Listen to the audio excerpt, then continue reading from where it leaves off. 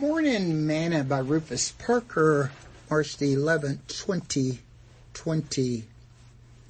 Inscrutable.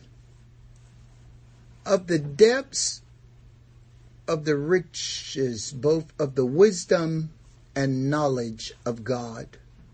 How unsearchable are his judgments and his ways past finding out.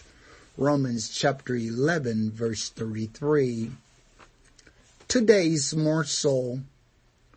One of the things about God's riches, wisdom, and knowledge is that it is impossible to understand or interpret with the natural mind. They are in some cases inscrutable, hard to understand or interpret. As Paul says, but the natural man receive not the things of the Spirit of God, for they are foolish unto him, neither can he know them, because they are spiritually discerned. 1 Corinthians chapter 2, verse 14. I believe the reason some folks are atheists or mean-spirited is because they are trying to figure God out by natural means instead of spiritual means.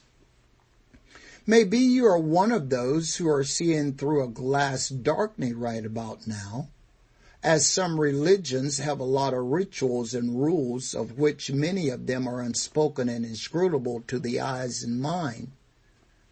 But again, as Paul states, but if our gospel be hid, it is hid to them that are lost, and whom the God of this world has blinded the minds of them that believe not, lest the light of the glorious gospel of Christ, who is the image of God, should shine unto them.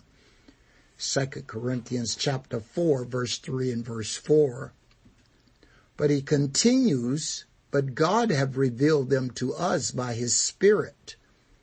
For the Spirit searcheth all things, yea, the deep things of God. 1 Corinthians chapter 2, verse 9 and 10. Let me encourage you. If things are inscrutable and do not make sense to you, seek God for his Spirit and understanding, and that things which seem strangely dim will come to light. Sing this song today. Turn your eyes upon Jesus.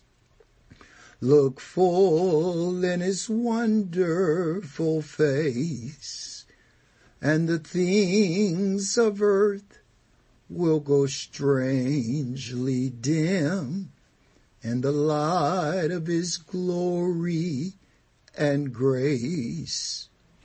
Thought for today. And without controversy, great is the mystery of godliness. God was manifested in the flesh, justified in the Spirit, seen of angels, preached unto the Gentiles, believed on in the world, and received up into glory. 1 Timothy chapter 3, verse 16.